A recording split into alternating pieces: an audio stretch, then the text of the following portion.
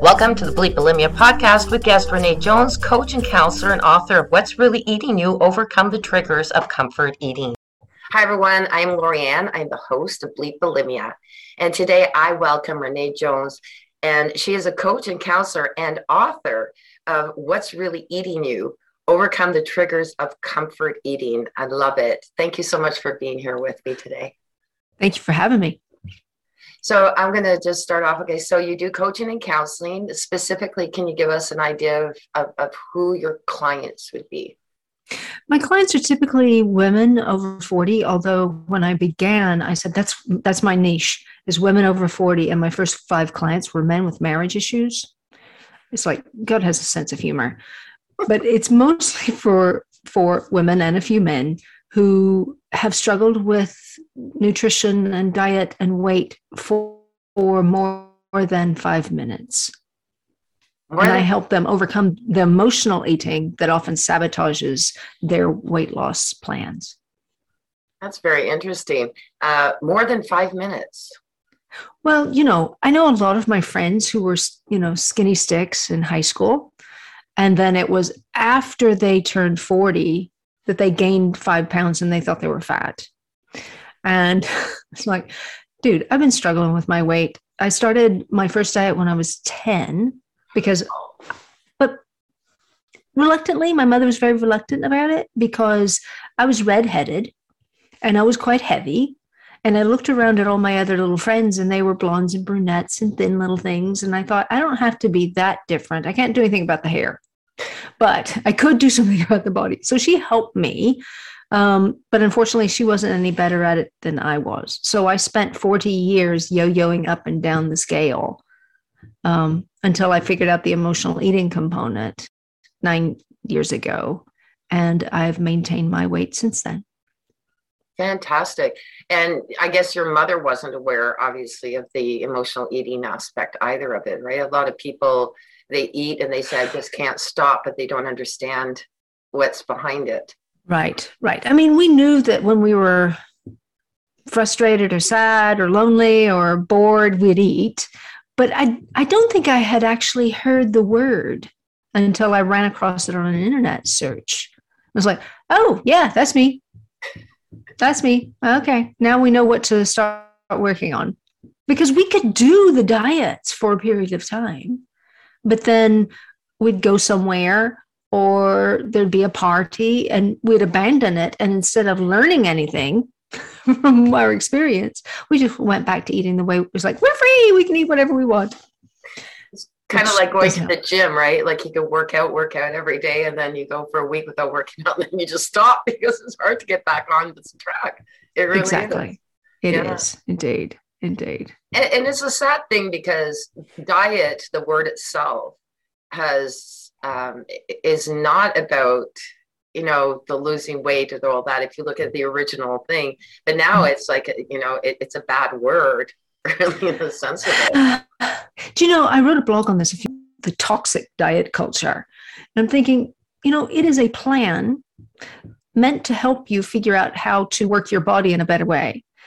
It doesn't have to be toxic. I know it becomes that for a lot of people, but it's not the diet that's doing it. It's the mindset. Yeah. And we abuse food, whether you don't eat enough or eat too much. And we make it about our entertainment and our comforter rather than about the nutrition that it is. And okay, I'm only 5'3". I don't know about you, but this little body doesn't burn a whole lot of calories throughout the day. So it was important to have some sort of measure, some sort of scale by which I could judge what I was eating to get to a healthier weight.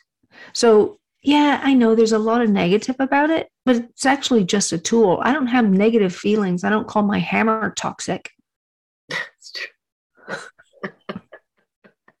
Well, I use my hammer, but I don't call it toxic. Yeah, that's interesting though, because when you say that too, once you get used to it, it's like driving a car. It just becomes a natural process, right? Because I've been free of bulimia. It's in fact, what day is it today? I The missed 18th. celebrating it on February 11th. It was 11 Oh, years. oh, well done. Congratulations. Thank you. And uh, in that, I haven't gained any weight either. And that was one of the fears, right? You give that up. Oh no, how am I going to keep that? And I eat.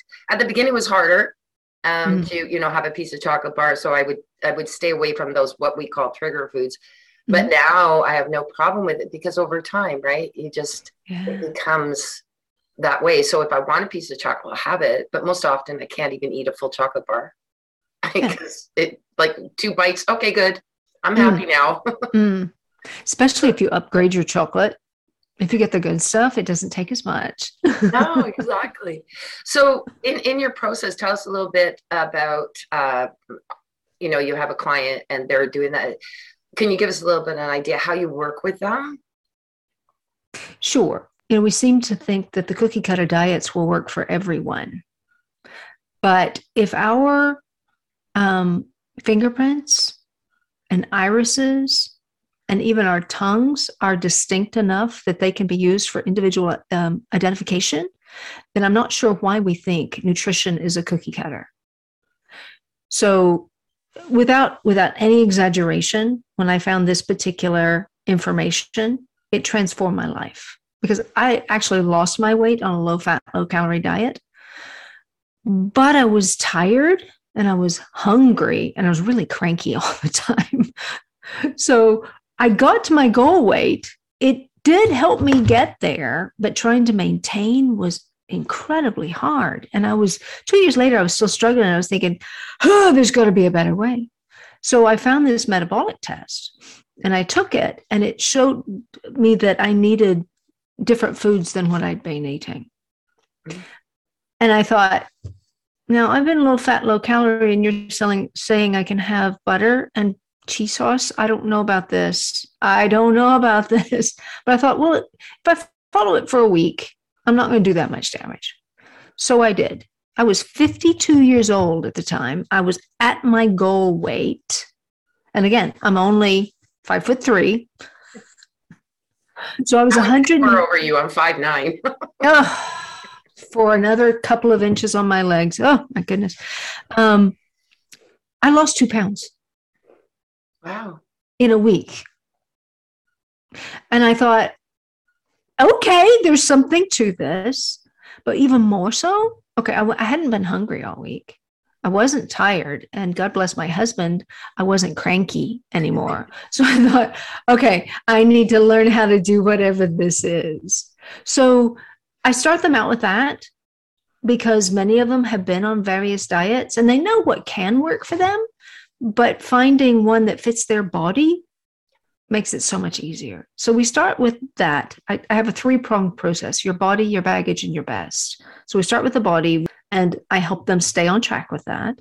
And then we go to the emotional baggage.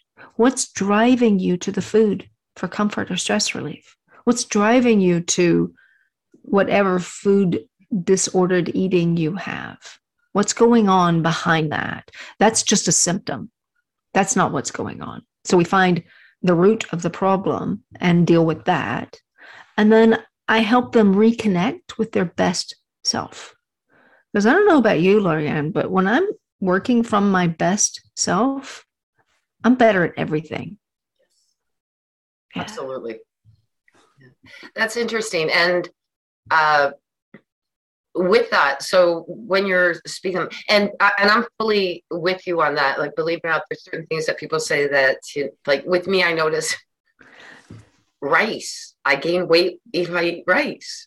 Wow. And a lot of people say, oh, rice is really good for you. No, and I've become attuned to it. And I'm not like paranoid about anything. I'll have it, but I've noticed, if I do gain a bit of weight and I'd sit there and go, what did you eat that was different than what you usually eat?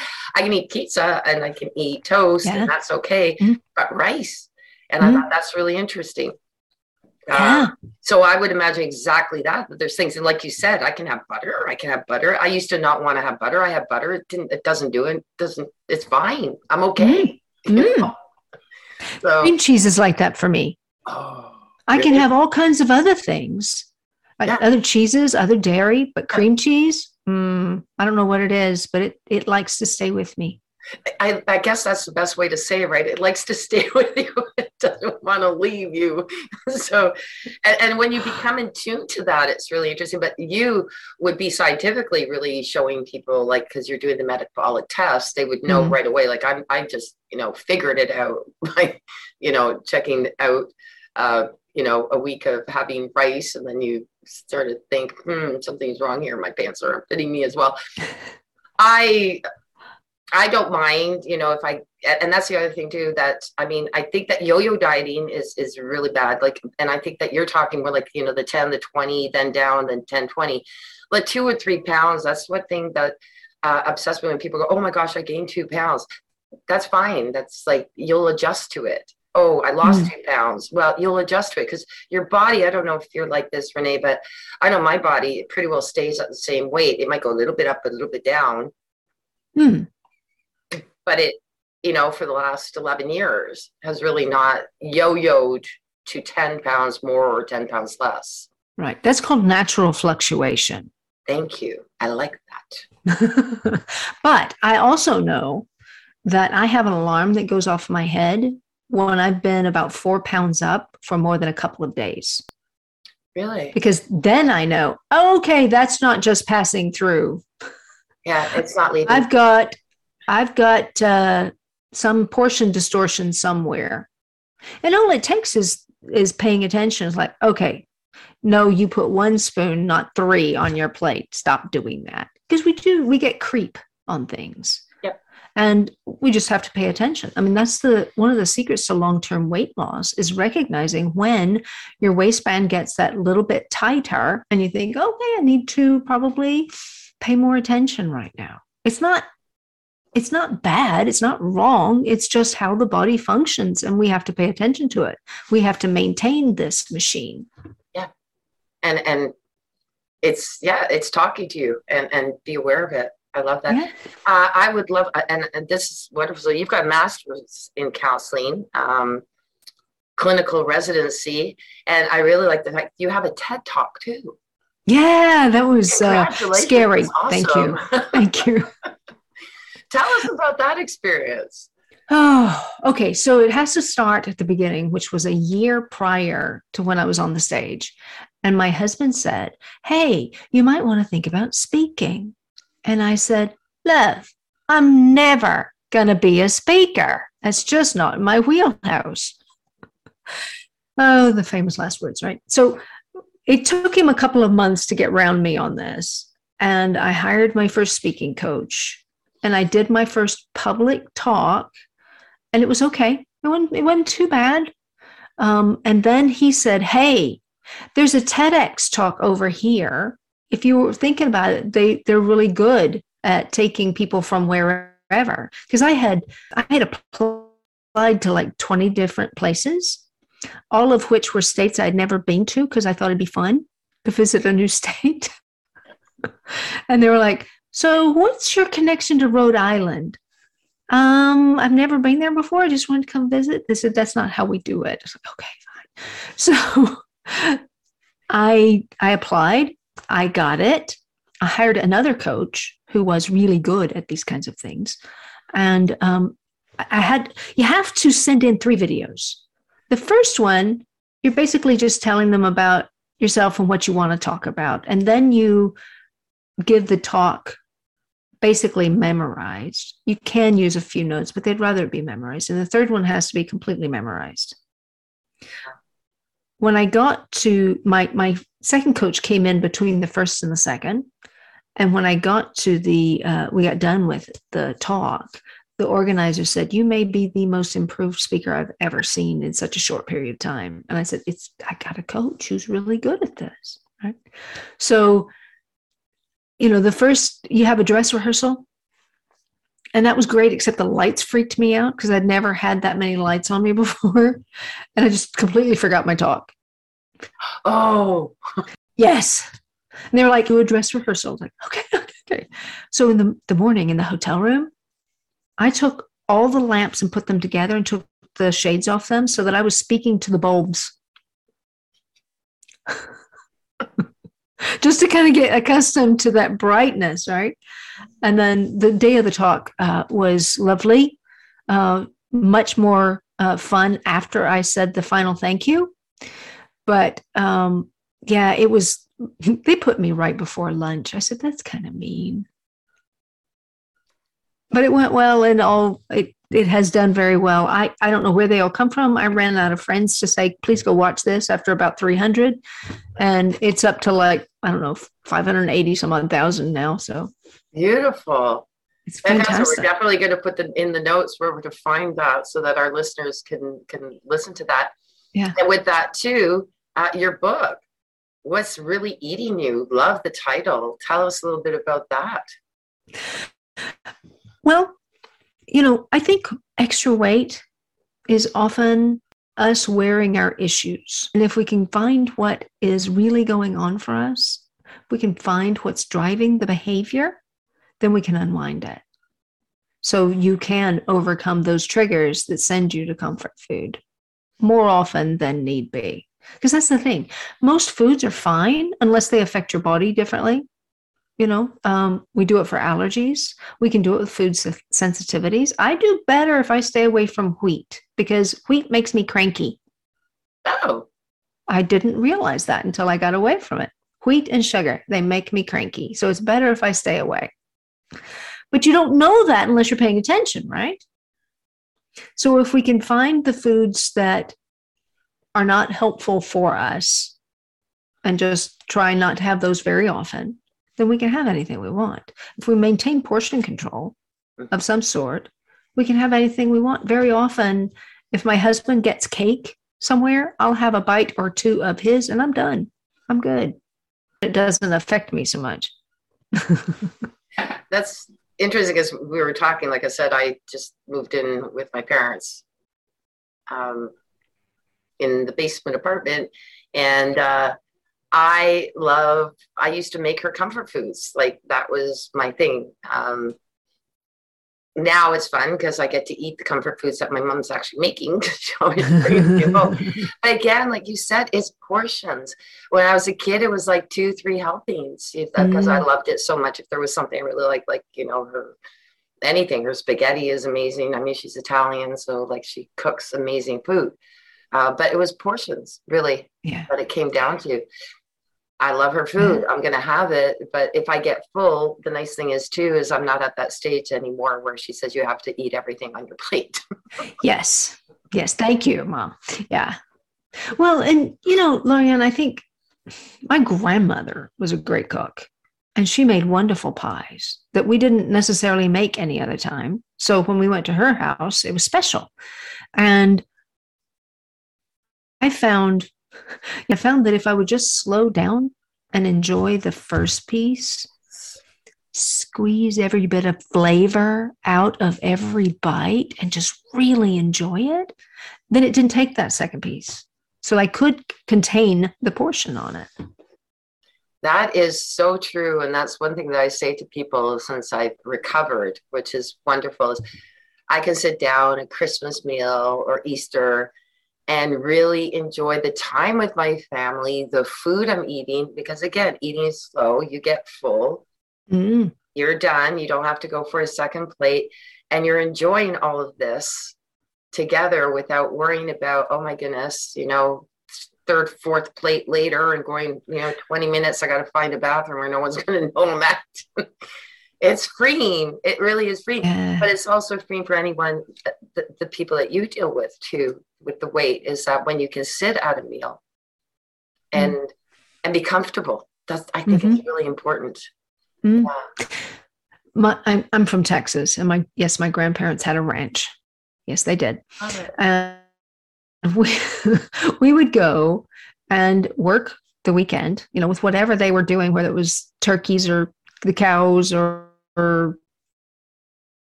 pigs, whatever it happened to be. So we'd be starving by the time we got to the meal, right? And we would eat until we could hardly move, right? And that's not good either. It's like that. I know she knows we appreciated it, but that's just not good for us.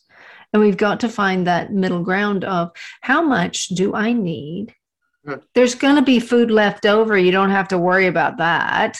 Right? How much do I need? What can I truly enjoy? Absolutely. This is wonderful. I'm so pleased to have had you as a guest, and I really want people to know where to find you and how to get a hold of you. Love the name of your website, by the way, so I'm looking forward to sharing that. The website is packyourownbag.com. Do you want to know why? Please do tell. Well, because I believe the counselor in me says our bags get packed for us as we're coming up. Emotional baggage gets stuffed in everywhere. And just like when you get back from a trip, you have to get rid of all of the bits and pieces, the gimme pens in your bag. It's important to unpack some stuff that you no longer need, no longer want, rather than dragging it with you forever. But until we unpack, then you cannot pack your own bag for the journey you want to be on rather than the one you fell into. I love that. And that is so true. So very true. Yeah. So yeah. Beautiful. And they can find your book on, I would imagine, Amazon. And it's on Amazon and Barnes & Noble. Yeah. Beautiful. Yeah. And is there a link if they wanted to simply to go to your website? I would imagine there's a link to your book as well there. Yes. Okay. And it's in Spanish as well if you want a Spanish copy. Oh, wow. Yeah. No French? I didn't have a request for French. Sorry. Nobody requested the French version. I'm actually, being from Canada, of course, I speak French as well because my mother is French. And so that's why I brought that up. So, because bilingual, right? We are apparently. Love that you were, apparently. Love that you were a guest here. Thank you so much. And listeners, all the notes and the information to get a hold of Renee will be there for you. Thanks again so much for being a guest. Thanks for having me. Thank you for listening to this episode. Be sure to visit me at bleepbulimia.com.